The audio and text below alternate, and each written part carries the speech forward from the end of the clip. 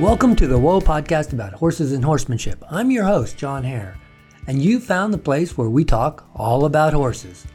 I often run across someone who has a similar passion for horsemanship as I do. But like all passions, the road is not always smooth. We keep trying, changing things up, looking for better ways to relate to our horse. We look for better ways to test what we've learned. On today's show, we're bringing you a little bit of inspiration. Renee and I talked to our friend, Adrian DeWolf. Several years ago, I was trailering Scratch, my Oak Creek wild horse, around trying to get him used to different environments. On one trip, we headed to Movie Land Ranch in Southern California. They had a trail course and a covered arena. It was a play day kind of thing with fellow down under horsemanship people. And although we had only met a few in person, we knew many from the internet. This is where we first met up with Adrian DeWolf and her Mustang Toaster. We had a morning session in the covered arena doing groundwork, and then after lunch, we headed for the trail course. Scratch was still a bit leery about things, and he was very busy with all the other horses and people around. Adrian and Toaster were working through most of the obstacles. Toaster wasn't perfect on them, but I could tell the way she was helping him. These two are a good team.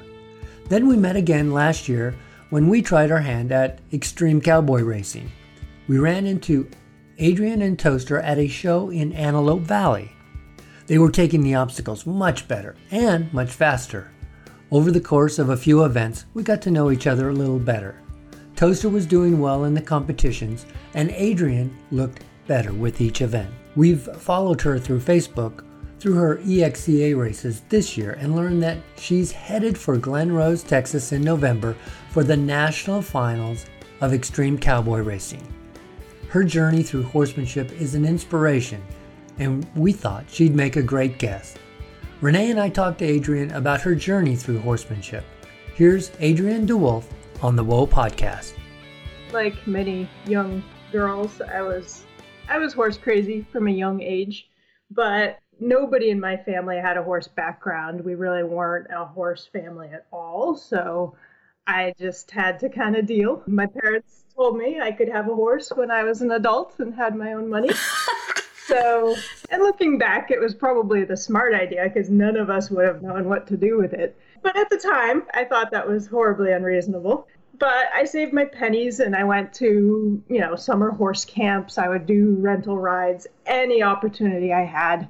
I leased a horse for a couple of summers as a teenager, like 17, 18 years old. But the only reason the horse was up for lease was because it had thrown off its owner. So, little me, I just, I was desperate enough. And so I didn't do much with that horse. But it was fun to just have a horse I could call my own for the summer. And when did you finally get your first horse? First horse I did not get until I was 27, about 9 years ago.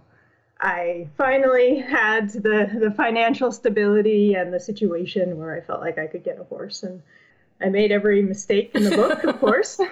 I bought a horse because it was pretty and it was the right color. That's kind of where the journey started. And what horse was that?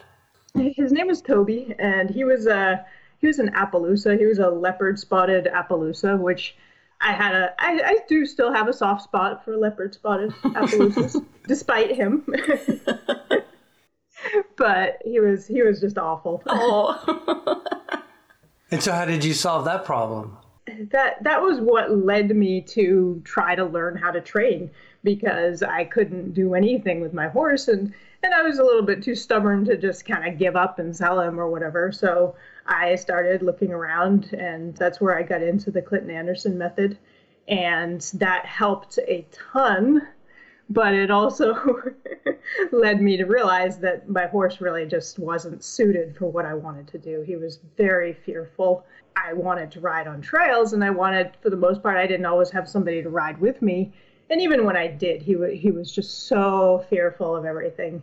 I came to realize at a certain point that trail riding just wasn't his job. It wasn't his course. It was not his course in life at all. So did you trade Toby in for another model? Pretty much. So I sold Toby, and I found him a great home with somebody that wanted him as a pasture pet. And then I bought another leopard spotted Appaloosa. Of course, I wasn't giving up that easy. The second one was kind of what I needed at the time. He was a solid trail horse, and I had him for about 2.5 years, and we had a lot of fun times together. But as I actually kind of got into training and such, I wanted to do more. And this was Shooter, was his name, and he was a trail horse, and he hated doing work in the arena. Really anything that smelled like work, he hated it. He just wanted to go down the trail. And I realized at a certain point I was trying to make him something that he really wasn't.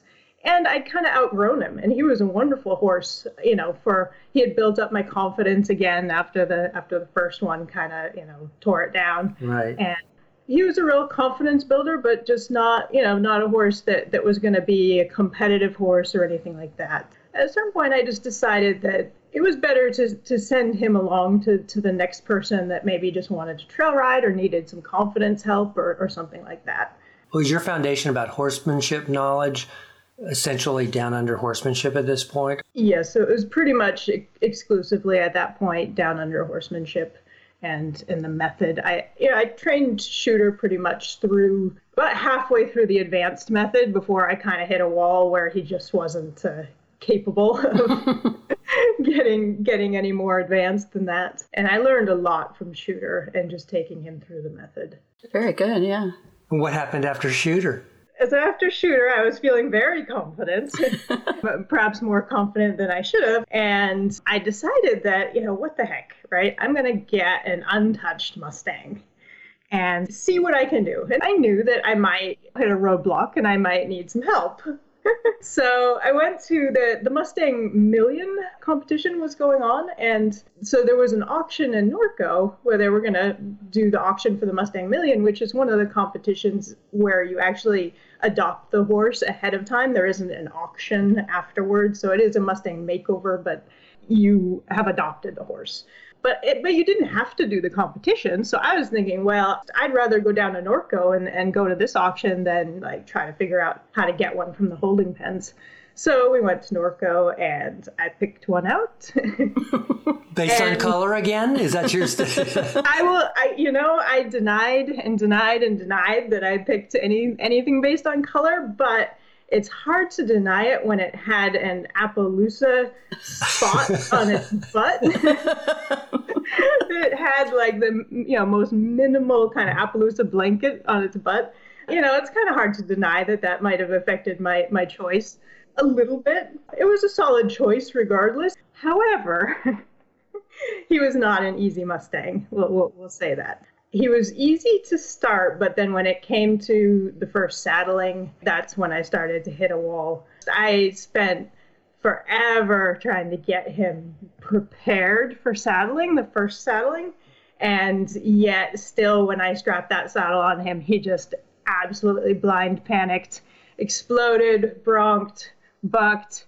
I just bailed out of the round pen, just stayed out of his way and waited for him to stop. My goodness.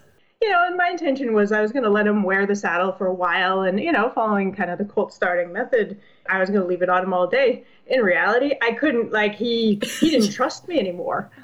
He was so, scared he wouldn't let me near him to take the saddle off. And every time I even tried to approach him, he would start to bronk again. It would remind him that the saddle was there. Oh my gosh. I left the saddle on him for 4 days because I couldn't get near him. So it was a total disaster. Eventually I managed to just get it unbuckled, grab it, pull it off of him. He got scared. I just managed to get it off of him, and then I started from scratch, of course. So that kind of cued me in that maybe starting him under saddle was going to be a little tough. That sounds very challenging. Very challenging. It was not an easy one that I picked as my first one. So I did get him, I started over with the saddling and I did get that done. And he pretty much never bucked with it again, after that. But I went way back to step one and did, everything I could think of to get him ready again. We've been lucky enough to talk to a couple of the Mustang guys, Bobby Kerr and Tom Hagwood. And these guys consistently go out and and pick a Mustang, it just amazes me how they can look at horse after horse after horse. They can tell by the way they walk, the way they hold an ear or a leg, or they know the horses so well, and I'm so envious of that. To try and pick a wild horse out of a pen is amazing. Yeah. It is, and at that time I didn't understand what a talent it was. Yeah, I tried to start. This was Moose. His name was Moose, and I named him Moose. And I tried to start him under saddle. He threw me off twice. Oh, and at that point, I was like, I don't want it to happen a third time, because then we're starting to build a habit. Right. So then I got help. And so I got a professional trainer. They started him. They worked with him for 3 months. But then on the last day of training, he came up lame. He did something in his stall, and he was pretty lame. It ended up being about 6 months off right after the 3 months of training, and it was the worst situation. It was just the worst thing that could have happened. So then I tried to start him kind of again myself after that, and it went well for a little while, but then he got scared. He threw me off again, and I was like, I don't think this is going to work. Do you have any sense of what the trainer was doing that you might not have been doing? He could ride a few bucks. We'll put it that way. Ride it out, yeah. So he could ride it out way more than I could. That was kind of the main thing. Knowing that the horse could buck, I just don't do well with that. And it's why I probably had no business on a horse that was this green, because it made me nervous, and that's just a bad combination. So far you're on your third horse, so you're gaining a lot of experience. Yes. So this was a big a downswing in the confidence level, and I ended up sending him to a trainer, getting him pretty nicely broke, just getting him, over the whole getting scared and bucking thing, and then finding him a home. Well, and like you said, it's hard to get over that mental knowledge that he can do that. Exactly. So even going forward, yeah. Well, that's good. And so now in the story, you're on the search again for another horse, right? Yes. So it's been a long journey to my current horse. This is fascinating. I love it. I figured that, I got a little unlucky with Moose. He was just tougher, and, it was hard to pick out a horse that was untouched. So I went this time to the Ridgecrest Corrals, and I was going to pick out another untouched Mustang. I'm always willing to give it a second shot. You're a brave girl. Yeah. So, and this time I did make a mistake in that I picked out a horse, and I really liked him. I really, really liked what I saw. And I didn't pick on color this time. He is just kind of a plain dark bay, but he is really pretty, of course. But I just really liked, he fit everything that I was looking for. When I talked to the lady, after I picked him out, I talked to the lady, and she says that he's been out of the holding pens before, and he was returned. He had been in one of the Extreme Mustang makeovers, and the trainer hadn't been able to kind of get him ready for in the 90 days. He wasn't a 90-day Mustang, and she couldn't keep him to continue training him, so she brought him back. And interesting. Yes. Big red flag, I would think. Big red flag. And I should have, at that point changed my choice, but I'd already made up my mind. And it was so hard at that point to change my mind. It's tough. So I got him anyway. And it turns out that first trainer was very right.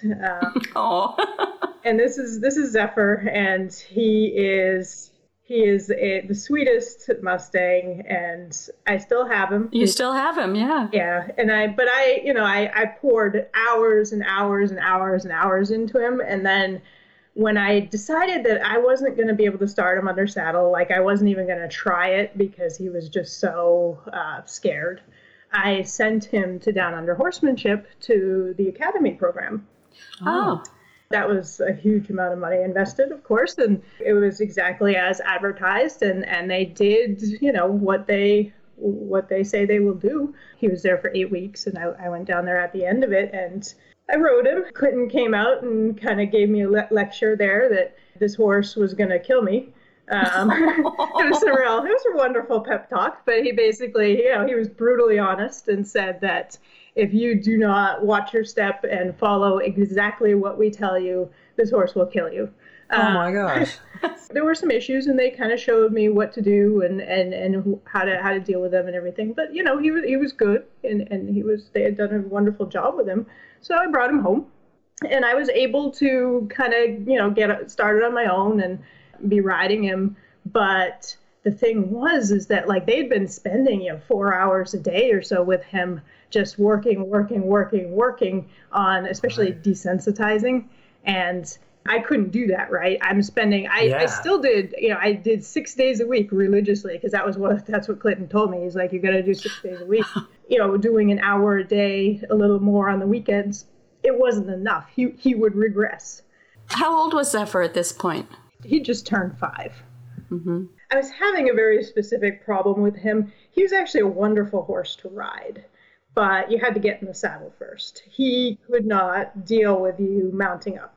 Just the kind of sudden pressure in the stirrup, the kind of, pulling on it, and I would spend hours just pulling on the saddle and kind of pulling him off to the side.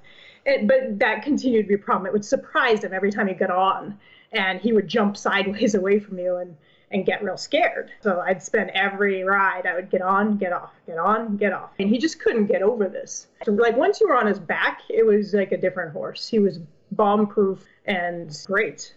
Quiet, wow. Easy horse to ride. But on the ground, it was that mounting and dismounting, and it was on the ground. He's very, very skittish and jumpy on the ground with you, not with other things, just humans. I kept at it, and about 7 months later or so, he came up lame, and it was the one thing I figured kind of couldn't happen, but we were working him really hard. Right, yeah. Days a week, and he wasn't getting any time off, and it was almost like at some point something was going to give. Either he was going to get over his fear, or we were going to, have to stop. And basically it came down to we had to stop because he came up lame. I had to give him time off. There was no choice. The second I started to give him time off, I kind of knew. I'm like, I'm not getting back on him. I'm not going to be able to restart him. With the vet as well, like they couldn't figure out what was wrong with him. I had 2 different vets look at him. One said he was lame in a hind end, and the other one said he was neurologic. It was just like, you know what? I think this is it. He's your pasture pet. So yes, he is my pasture pet. I am horribly attached to him. I could have returned him to the BLM. I never got his title because I was worried about that. So if I ever can't take care of him, I can always send him back to the BLM. But I'm just so attached to him that he stays. And he has such a nice grin. Oh, he smiles, yes. And that's something like, so keeping him, he has to stay, he's my wild Mustang that lives in my pasture, but he has to stay catchable. If we need to evacuate for a fire or something like that, right. I need to be able to evacuate him. So I taught him to smile as a trick, and then anytime he comes up to me in the pasture and smiles, I'll give him a treat. So I keep him catchable by doing that, by having him smile for me, and I'll give him a treat. And right. Oh, that's great. Yeah.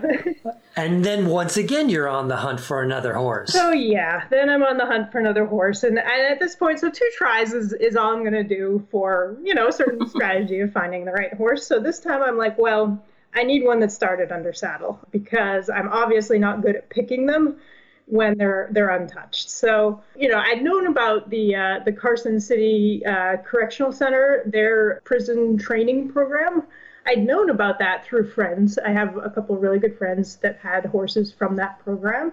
And I also had seen a lot of horses out of that program at the boarding facility where we used to board. They had them in their rental string, as well as, private owners. Oh, wow.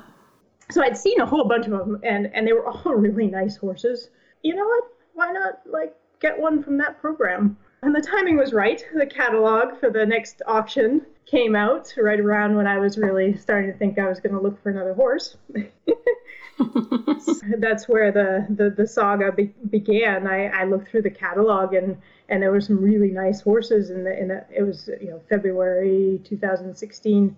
In that auction, there were some really nice horses in the catalog. So I started kind of ranking them and started getting more and more excited and analyzing them and just staring at that catalog for way, way too long. And then, And now, what were you looking for? What characteristics were you scoring pluses for, and what characteristics were you scoring minuses for? I wanted a lighter model still, because obviously I can't tell just by a picture or a description kind of how sensitive the horse is, but I didn't want anything drafty or heavy, something just a little lighter build. Based on the catalog, I didn't have a lot more to go on, but I did want, good conformation. I wanted something fairly athletic if I could find it. So it was kind of like good conformation, athleticism, lighter model, a little bit of a kind of performance-y looking Mustang. And you saw Toaster in there? So based on the catalog, Toaster was kind of my third choice. I'd ranked him. He was third. His picture was... Don't tell him. his picture... Well, the thing is that he failed. He failed on one point, and that is athleticism. His conformation is built for soundness. There's nothing about his conformation that's bad that's going to lead to soundness problems. But he's not athletic looking. He doesn't have the build to be naturally athletic. But he was definitely the right model as far as just being a lighter build. He was a little too tall. I was looking for something nice and, compact, like 14'2", so. Yeah, he's much taller than that. Oh, yeah, he is. Then they put out, and I waited patiently, they put out videos. So just, a week before the auction or something, they'll put out little 3-minute clips of the horses. So I'd kind of window shopped these auctions before. It was always fun to just window shop them. So I'd watched the videos before, so I kind of knew what to expect. They're filmed about 2 months into the horse's training. These prison inmates don't generally have a horse background.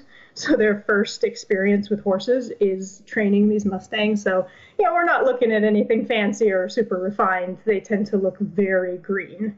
Toaster's video is the first one that comes up. And so I watch it and I'm just blown away. I'm like, have they changed their program? Like, I'm thinking that they're all going to look that good. I'm thinking, that was amazing. I'm just like flabbergasted. And then I watch the rest and no, it's just him. The rest kind of looked like I was used to seeing in their videos. They certainly didn't look bad, but they looked very green and pretty rough around the edges. When the videos came out, Toaster was immediately at the top of my list, and by quite a bit. His video to me seemed way better than any of the others. I mean, he worked a gait in that video. He'd get, a 7.5 at an EXCA race right there. Wow. It was amazing. Well, so pretty good. I mean, do you think it was Toaster's acceptance of the training, or did he just happen to get a really good guy? The guy he had was nothing special. So it wasn't his first Mustang. He did have some experience, but he had no experience prior to that program. Some of them do have, some prior experience and are pretty fancy. He wasn't one of those. So it was all Toaster. Okay. It was all, Very good. It was all him. So then my ordering changed, and it went from what was previously 1, 2, 3 became 3, 1, 2. So then it was time for the auction. So we headed up to Carson City. It was a crazy whirlwind trip. We left work Friday afternoon in El Segundo and drove basically through the night to get up there. Arrived at like 2 a.m. But I wasn't gonna sleep anyway. So it didn't really matter to me. I'm sure Christopher might have had some thoughts. Was the competition tough for Toaster? Yes. We got there as early as we could get there, and to make a long story short, I was just as blown away in person as I was from his video, and it was like, this horse is just head and shoulders above the others. I wanted to tell the trainer, because you can ask the trainer, you walk around, you ask the trainer questions. They're all kind of mounted up and sitting on their horses around the rail in their arena, and you walk around the outside of the rail and you talk to them and you can meet the horses and everything. We'd asked the Toaster's trainer to go just kind of lope some circles. And it was like, I wanted to tell him, okay, stop, come back before somebody else sees. You're making him look too good. Like other people are going to notice. Up until that point, I wasn't sure because, for one thing, Toaster was kind of being a little obnoxious at the auction. He was being real kind of busy-minded. He was trying to steal everybody's programs out of their hands.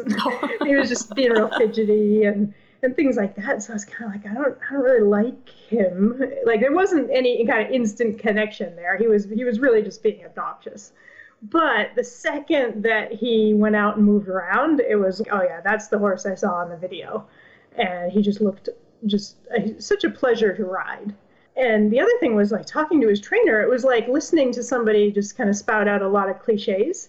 Like it was like, well, what's the catch? Because everything he said was just a perfect cliche. He's a horse meets me at the gate every day. He loves to be ridden. He'll do anything for a pat on the neck, and it's all these things. And I'm like, really, He was kind of an introverted kind of guy, so he wasn't like super excited. He was just kind of stating this matter-of-factly, and it was just, I don't know if I believe him.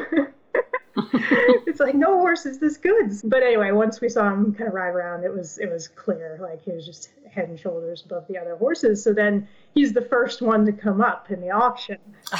So everybody's still in the bidding. We had a limit in mind, and I told Christopher, as we're kind of sitting on the bench waiting and watching the intro, they come in, they ride around with flags, and they do a little kind of drill team thing. And I told Christopher, I'm like, I'm going over our budget. I know already. I told him, like, our budget isn't going to even be nearly enough to get this person. But I told him, but I think he's legitimately worth more than that anyway. So he said, okay, yeah, he's good. And so then the bidding started, and I was right. I think we blew past my budget before I even got a chance to bid because there were just so many people in the mix, So it was like, yeah. So Christopher's the real hero in all this. He's a saint. Believe me, he's a saint. I'm not good at like stopping bidding, but I had a limit in mind, and we hit that limit. And I thought, Christopher and I hadn't discussed it, but I was just like, okay, I'm done. Christopher leaned over and he said, "Stop there," and I nodded, and and it was an even $5,000, and we were done. Wow. If they had bid a penny more, they would have got him. And I held my breath. It was the longest, going once, going twice. Going twice. It was torture, but I got him. They didn't bid a penny more, whoever I was bidding against. Now you've got him and you've taken him home. And was he living up to the hype? There were some things like after the auction and things like I was really worried on the way home that I knew he was a good horse. I was worried I wasn't going to like him. I had some legitimate concerns about his personality, and he was just kind of obnoxious at the auction and not very likable. That first day, that first session at home, I was so relieved. It was a different horse. I did a little bit of round penning, a little bit of groundwork, and he was just the sweetest, most respectful, just quiet. I could love on him. He wasn't, pushy. It was amazing. And I was just so relieved. And did you start from the beginning of the method again, or did you just to try to advance from where Toaster was? I did start from the beginning of the method, but I wanted to get on him as soon as possible. So I actually got on him just for a few minutes the first day I had him home. And then I was riding him, the second day. But that was important for me, and it was also important for Toaster because he was so newly trained. It was kind of more like bringing a horse home from the academy, where they tell you, ride him good the first 14 days you have him home. That was the approach that I kind of took. So I did the groundwork alongside of it, but I really just wanted to get in the saddle and get riding and, kind of establish where he was in his training. Now, before you had gotten Toaster, were you going to different trail trials and doing different events? Because with Toaster, you've done a number of horse shows, and we're going to get into the extreme cowboy stuff. But were you doing any of this before Toaster with your previous horses? Not really. I had brought Shooter to one obstacle challenge back when ACTA was around, and that was it. Now, of course, once I sold Shooter, the others really never got to that point where they would have been appropriate to bring to a competition. I did do like an obstacle clinic with Zephyr and some things like that, but that was it. And then how soon was it before you started going to those types of events with Toaster? It was about 6 months, maybe 5 months. Then I went to an obstacle clinic, kind of the same one that I brought Zephyr to. I brought him to an obstacle clinic. It was actually shortly after you met him for the first time there at Sweetwater Movie Land Ranch. Oh, that's right. That's right. From when I got him. You had only had him 4 months at that point. That was his first trip off the ranch, actually. Oh, and you did great at there. Yeah. I had no idea how it would go. It was kind of funny because he was afraid of the other horses. He was afraid of people riding Like when we were doing kind of some one rein stops and things like that, and everybody was riding in every different direction. He was terrified. But I remember, boy, he did the obstacles great. Yes, he did. I think I had scratch then. Right? Yeah, the water box. Yeah, I think you did take scratch. I think because that was one of Scratch's first big outings. Outings too. Yep. Yeah. So that was about when I realized Toaster was probably pretty good at obstacles. Yeah. And you have gone on to prove that very well. Yeah, it was what we picked to do. Did you do a number of trail trials and then stumble upon the extreme cowboy racing, or did you have kind of a goal you wanted to go fast and try and kill yourself that way? It's kind of funny because I don't even really understand how or why I got interested in XCA, but it was because there were races. They were holding races at Sweetwater Movie Land Ranch, and that's like right down the road. It just kind of came to my mind that, well, they have a novice division. I can just kind of trot between obstacles, and I probably, that's okay. Like in the novice division, we're not really going to have to go fast, and it's just so close, I might as well do it. So it was almost that, but then they didn't have them anymore. And right as I was getting ready to actually be ready to do one, they stopped having them at Sweetwater Movie Land Ranch. But that was kind of what got the idea in my head. I did do an obstacle challenge with Toaster first. I felt like that's just an easier starting point, maybe. Easier to get into for your first event. Time's not a factor on it. So we did an obstacle challenge in October, and that was our first outing. And Megan Warlick, who used to be a Down Under certified clinician, is won just about every extreme cowboy race in the last year. Had you been introduced to her when you went down to Down Under Horsemanship? I actually knew Megan from before. I actually signed up for a private lesson with Megan when she was with Down Under. So this is when I had Shooter. So she met Shooter and tried to help me with some of the problems we were having. And then that became a yearly thing. Even after she left Down Under, we continued to have her out once a year, just a group of us that really liked her. And so great. That's another place like that. She also had an influence in me getting into EXCA because she would make, like, right when she first got into it and I had one of these lessons, she would make comments about, if you could do that, you would do great in novice. And just making those comments made me think, oh, well, I guess I could do that. I never really thought about speed because it's such a funny thing for me to have decided to do in reality because I was a timid rider. I didn't like speed. It was just obstacles in a course, and I didn't really worry about it. I was just like, novice level, I can go slow. And so now you've qualified for the World Championships in XCA. And which division are you going to be riding in? Yeah, so this is my second year doing XCA, and I'm continuing to do novice at the World Championships. We'll be in the novice division, and that's where I hope to be really competitive. But I also qualified in the intermediate division because you can ride up into the harder divisions, which is great practice. So I qualified there as well. So I'm going to do both of them. Oh, good for you. Because that's a big thing with showing is that you just need to gain experience. And also you need not only you personally, but you have to give your horse an opportunity to do that. Yes, absolutely. It's been a steep learning curve, and I still have a long ways to go, especially myself. Toaster has always been a step above me. And what do you find the biggest challenges when you are showing? Especially initially, it went really fast. Even though I'd have the strategy in mind for each obstacle, I would forget that strategy. When I got there, I would just kind of try to do it as fast as I could, and it was easy to get flustered. I still have trouble with that with certain obstacles, like backing through an L. When the clock is ticking, I'm like, back quick. And then we back right into the back of the L and we don't turn. And my nerves I get too quick with my hands. I get too quick with my cues and try to do things maybe too fast, and then you mess them up. What challenges does Toaster have when he's showing? He's never been a horse that's just absolutely won't even look at an obstacle. He's had some challenges with specific obstacles that he's still a little scared of, like water boxes. water boxes tend to be the hard thing. And it's mostly like in a race, ideally he would lope through that water box, right? He's just not like he's going to stop and look at it.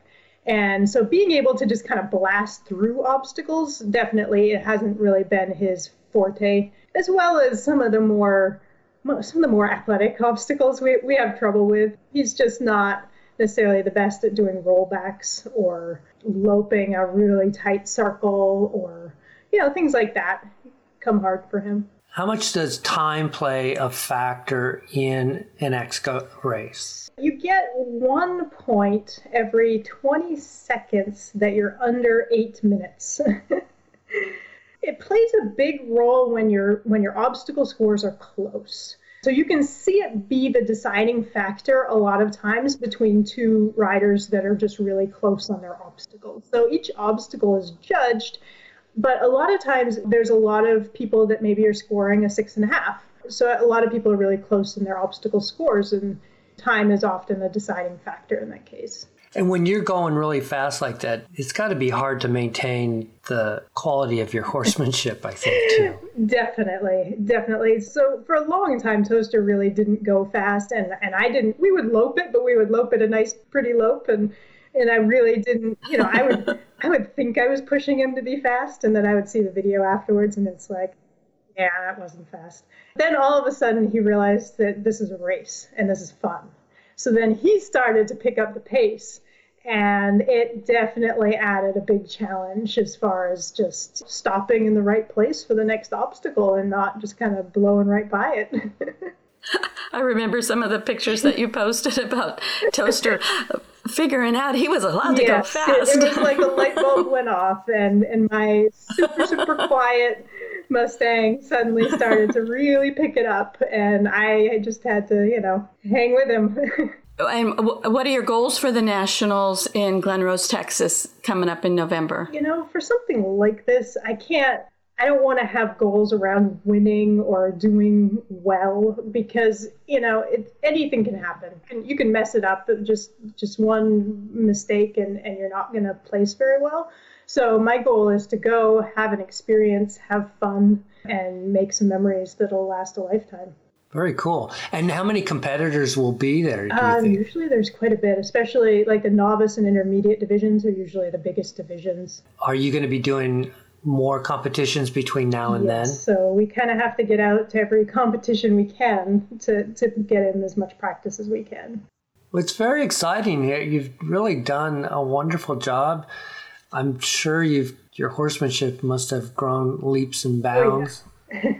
I want to have one other question. Was it weird after watching all those Down Under Horsemanship DVDs to go and meet Clinton in person? Yeah. I was a little starstruck,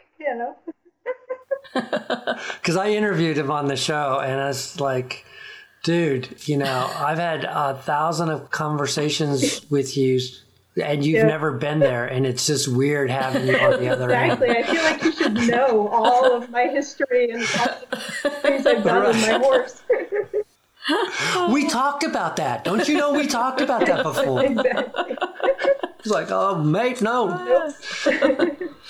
Been just a joy hearing your story through horsemanship, and good job. We wish you the best of luck. Of course, we're going to see you around at the shows from time to time, and good luck to both you and Toaster. Indeed, yeah. Thank you. Good job. Oh, and if people want to find out more about you or about Toaster, where can we send them? Look me up on Facebook. My Facebook is pretty much all about Toaster, so if you want to follow him. Yeah, there's lots of great pictures there. As it should be. We'll be rooting for you. Okay, awesome. That'll do it for this show. Thanks to Adrienne DeWolf for sharing her time and experience. Persistence does really pay off. Don't give up. You can find her and Toaster on Facebook and look for her in the Extreme Cowboy Race National Finals this November in Glen Rose, Texas. We wish her the best of luck.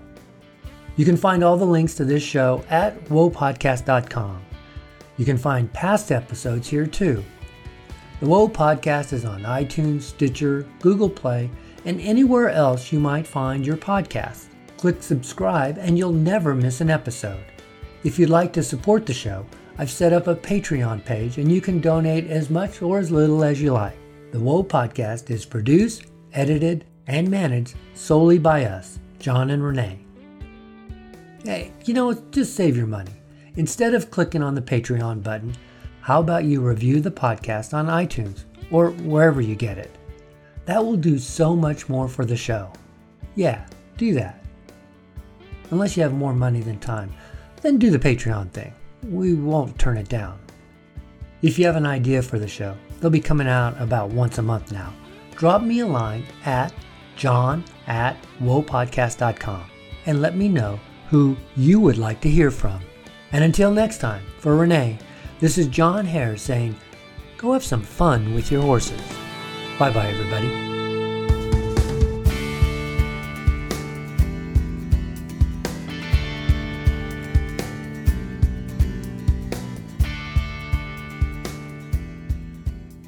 And then are you going to get, and I'm not sure how much of this would be on the interview, but I'm just more I was curious.